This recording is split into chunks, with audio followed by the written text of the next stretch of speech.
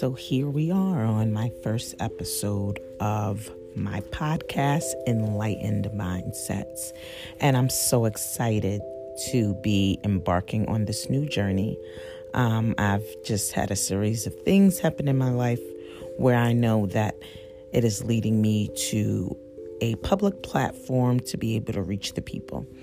And it is my hope that I am able to give some resourceful information that will add to your knowledge and your access to resources that will help you along your journey for self-improvement, self-development, professional development, all that good stuff. I'm so happy that you are here to join me. Let me tell you a little bit about myself. My name is Shahida, and I am the founder of Enlightened Pathways. Enlightened Pathways is a nonprofit organization that works on vocational consultations and professional development, entrepreneurial consultations, anything that you want to do to further develop yourself in the professional realm. Of course, the primary goal of that is economic self-sufficiency. So I'd like to promote economic self-sufficiency, and I'd like to do that by also promoting social upward mobility, which seems to be lacking in the minority community as well as lower socioeconomic communities. Kind of creating this caste system, like India had the caste system where there was no opportunity for social mobility. That is kind of what America has become. And I am here to, just get all of us together on the same page and inform all of you how we can change this. No matter the pushbacks we get from the politicians and the elitists, we will change this and we will pave and forge the way for ourselves. So I hope that you continue to listen in, subscribe, share my content, and God bless you all.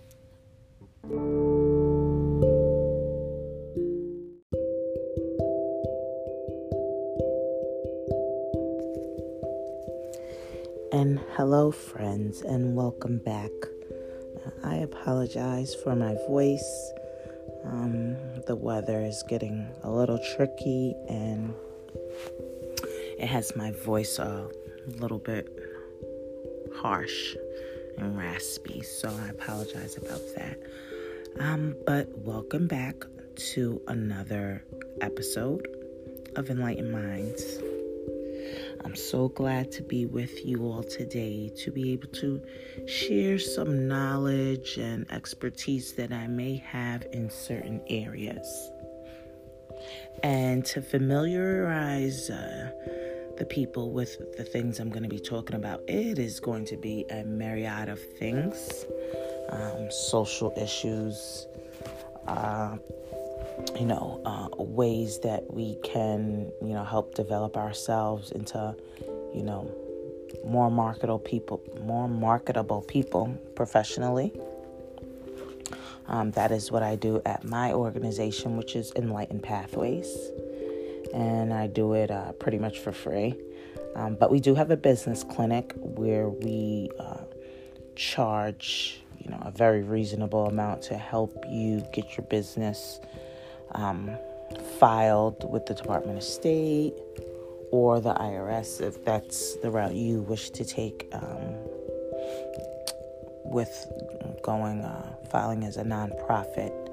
So, we do business plans, we do logos, we build websites, we do bylaws, operational laws.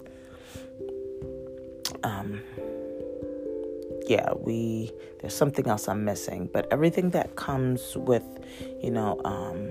everything you'll need to start out successfully as a startup business, we are able to provide for you. And we have just started to also offer virtual assistance services.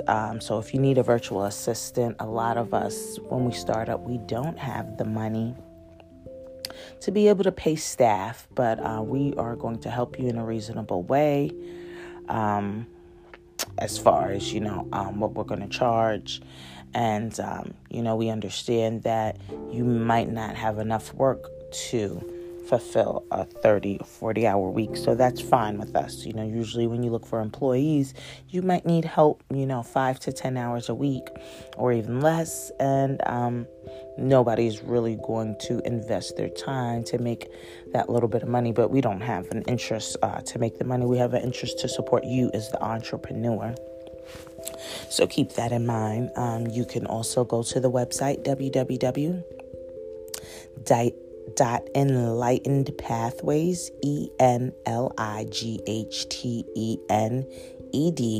pathways.org. And that is enlightenedpathways.org. And you can set up a free consultation with me, and I'll be able to break down everything that we offer.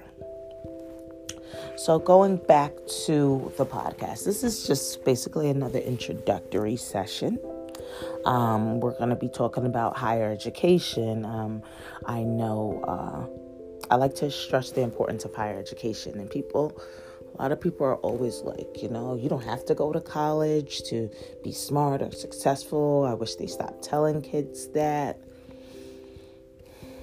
I'm very middle of the line with that, because no, you don't have to go to college, but you have to go get some knowledge.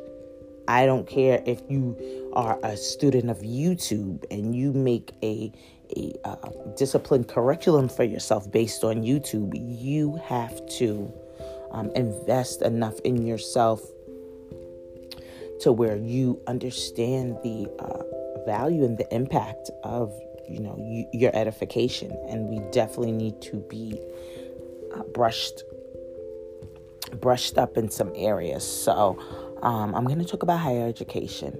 I am going to talk about the criminal justice system with everything going on with Kyle Rittenhouse, the verdict.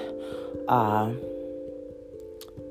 verdict is, not so bad to me. I have not followed the case enough to say whether he was actually acting in self-defense. It didn't seem like it, the way he was, showing off and branding his weapon and stuff. But, things can change with, the introduction of new evidence. So I don't know. But what I do know, it is extremely hard, if not almost impossible, to get a black man, or a woman for that matter, to be deemed innocent by way of self-defense.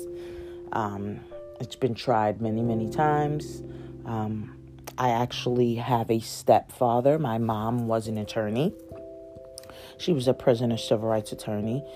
In this role, she visited a lot of facilities and a lot of inmates and got their account of certain stories. And excuse me, my stepfather happened to be one of her interviewees, and they liked each other. There was an attraction, and he had her mail correspondence. He mailed her, I think, a card or maybe a birthday card or something, and within that year, an actual relationship blossomed to where she was, going to see him, and not very long after, she got married to him. But anyway, he had a 25-year sentence for murder.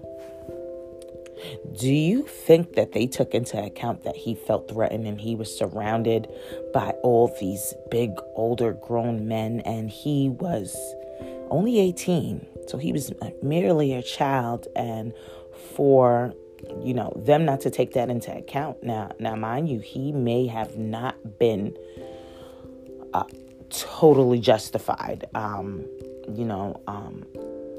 don't know if he was justified at all, but, him, knowing him for the person that I know him for, I believe that, he has entertained something about, it being self-defense, and he knows that didn't fly in court, and, of course, he's done his time now, so he understands all that.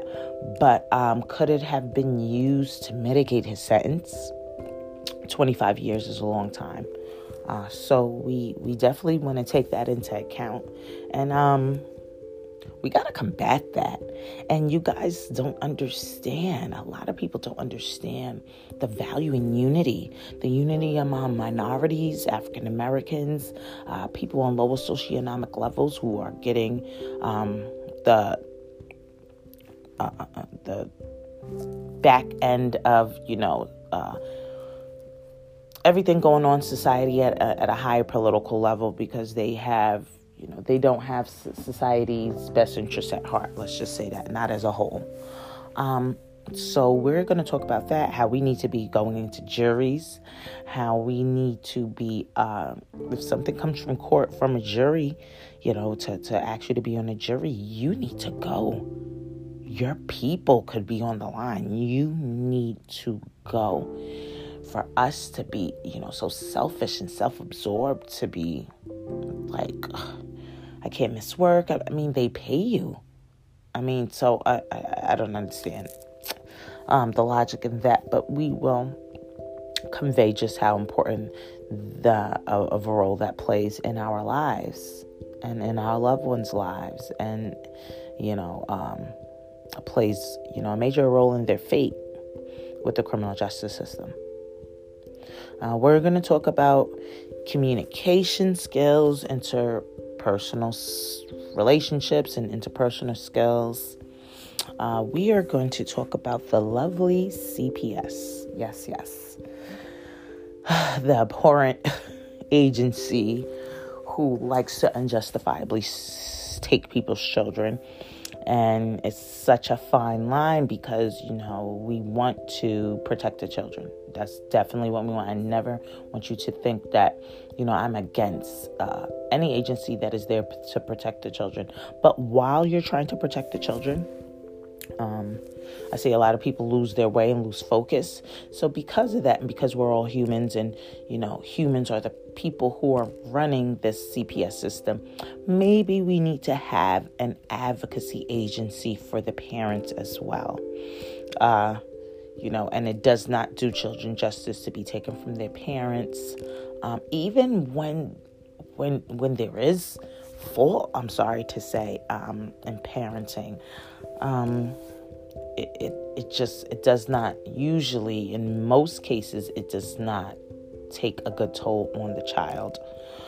So I do want to stress that, but I also want to stress how important it is for us to be humble when these people come to us, and not just humble with them, because I'm not a fan of them, and I'm not so humble with them, but humble in my mind state, that I can do better as a parent. And if you do not want to admit that to anybody, admit it to yourself, because we can always do better as a parent. And a lot of times they have it wrong. And, things manifest in our children. They're like, you're doing this wrong, you're doing that. And you're like, no, I'm perfect in that area. But guess what?